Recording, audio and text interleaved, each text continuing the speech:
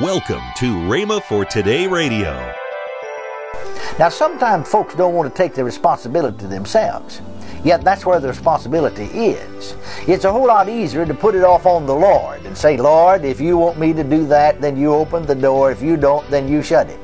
It's easier to do that than to wait on God until you know the answer on the inside of you. Sometimes it takes times of waiting to hear the inward witness. We are so busy physically and mentally that spiritual things are indistinct to us. It's easier to get quiet with your body than to get quiet with your mind. You know, you can make just as much noise with your mind as you can with your hands and feet. You're listening to Rhema for Today with Ken and Lynette Hagin.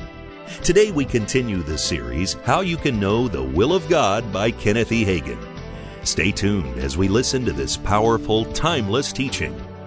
Also, later in today's program, I'll give you the details on this month's special offer. Right now, here's Kenneth E. Hagin's classic message. The Word of God said, as many as are led by the Spirit of God, they are the sons of God. Now somebody said, well, yeah, but now, Brother Hagin, didn't God lead Gideon? Didn't Gideon put out a fleece? Sure he did. But you see, we're not living in the day he lived in. We're not living under the covenant he lived under. We have a new covenant established on better promises. It doesn't say anywhere in the New Testament that Peter or Paul or any of the apostles ever told the people to put out a fleece before the Lord. In fact, this practice is most dangerous. For we put the fleece out in this sense world, in the area where Satan is God. 2 Corinthians 4:4 said Satan is the god of this world. Remember, I'm teaching this week on guidance, or how to know the will of God. Right at the moment, we're talking about guidance to the inner man. Now, as we said, Romans 8:14 said, for as many as are led by the Spirit of God, they are the sons of God.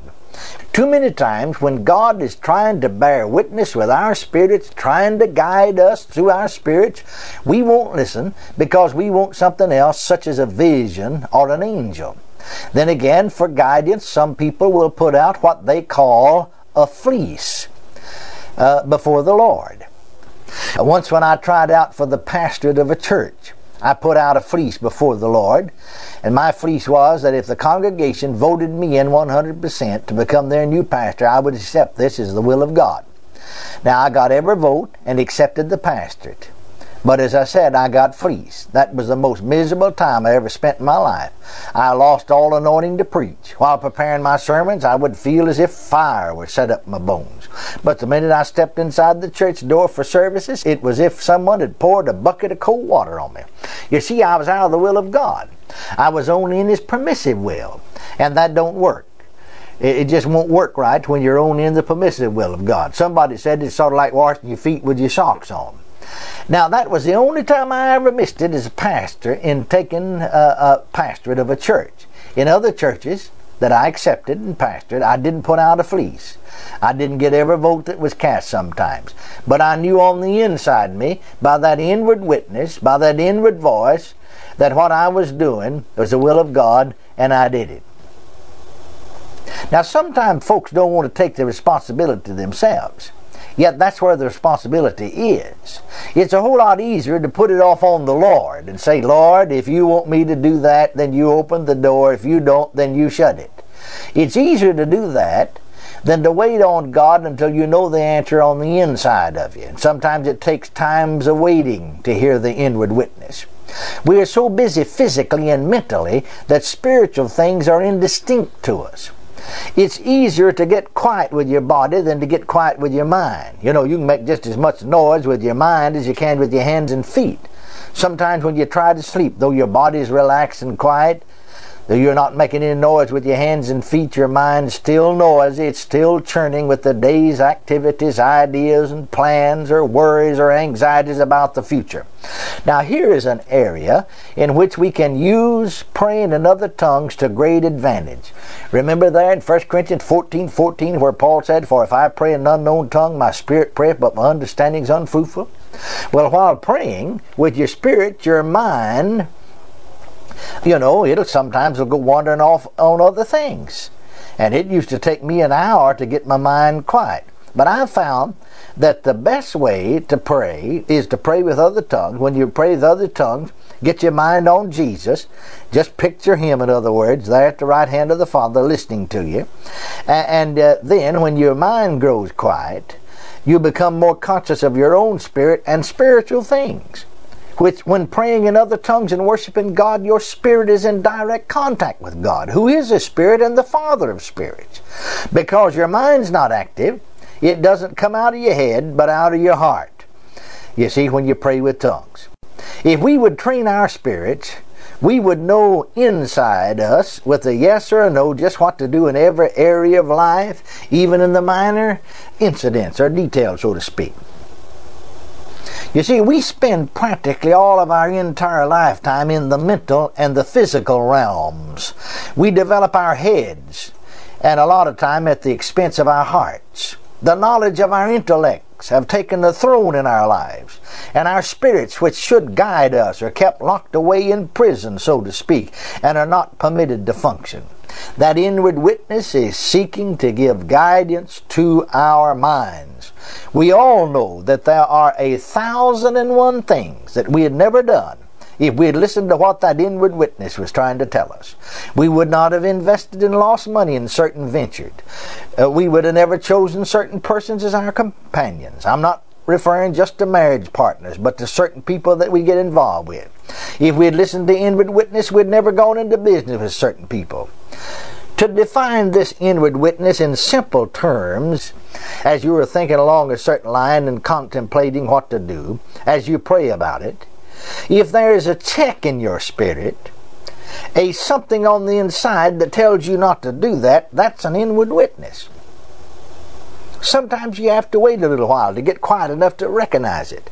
Someone once asked me, how can I tell whether it's my own spirit or the Holy Spirit telling me to do something? I pointed out the scripture that said, the spirit of man is the candle of the Lord.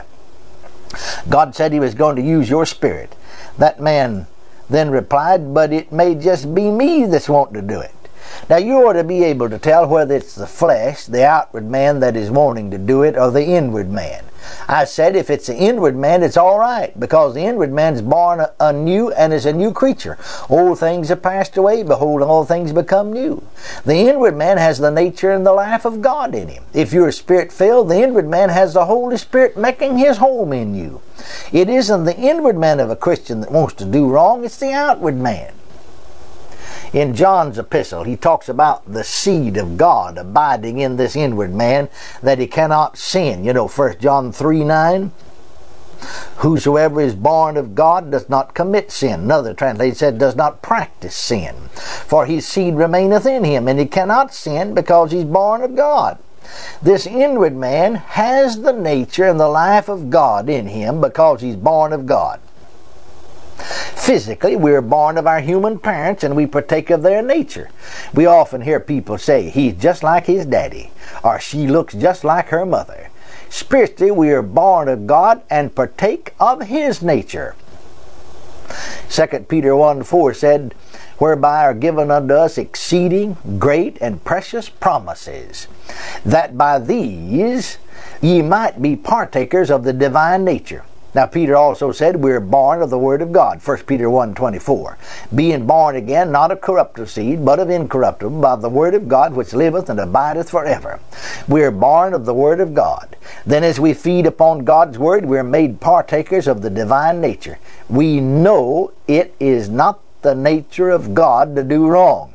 Therefore, if a person is really a Christian, a desire to do wrong is not in his spirit. It is this outward man he is having to deal with. Now let's look at a biblical illustration of this inward witness as we read in Acts 27. The story of Paul on board the ship to Rome to appeal his case before Caesar. Now notice Acts 27 verses 9 and 10. Now when much time was spent, when sailing was now dangerous, because the fast was now already past, Paul admonished them, and said to them, Sirs, I perceive that this voyage will be with hurt and much damage, not only of the lading in the ship, but also of our lives. Now notice Paul didn't say, the Lord told me that it's going to be this way. It doesn't say that the Spirit of God said to him. He just simply said, I perceive. I perceive. Who is the real I? It's the spirit man, the man on the inside. Paul didn't perceive it mentally. He didn't perceive it physically. But in his spirit, he had this witness. I remember a number of years ago, a family went out to eat. While they were eating, they suddenly had a feeling. They perceived that they needed to rush home. They heard and finished their meal and rushed home. They found that an emergency had arisen. And they were able to do something about it because they perceived in their spirit, just as Paul had said, I perceive this. Notice that Paul simply spoke what he perceived.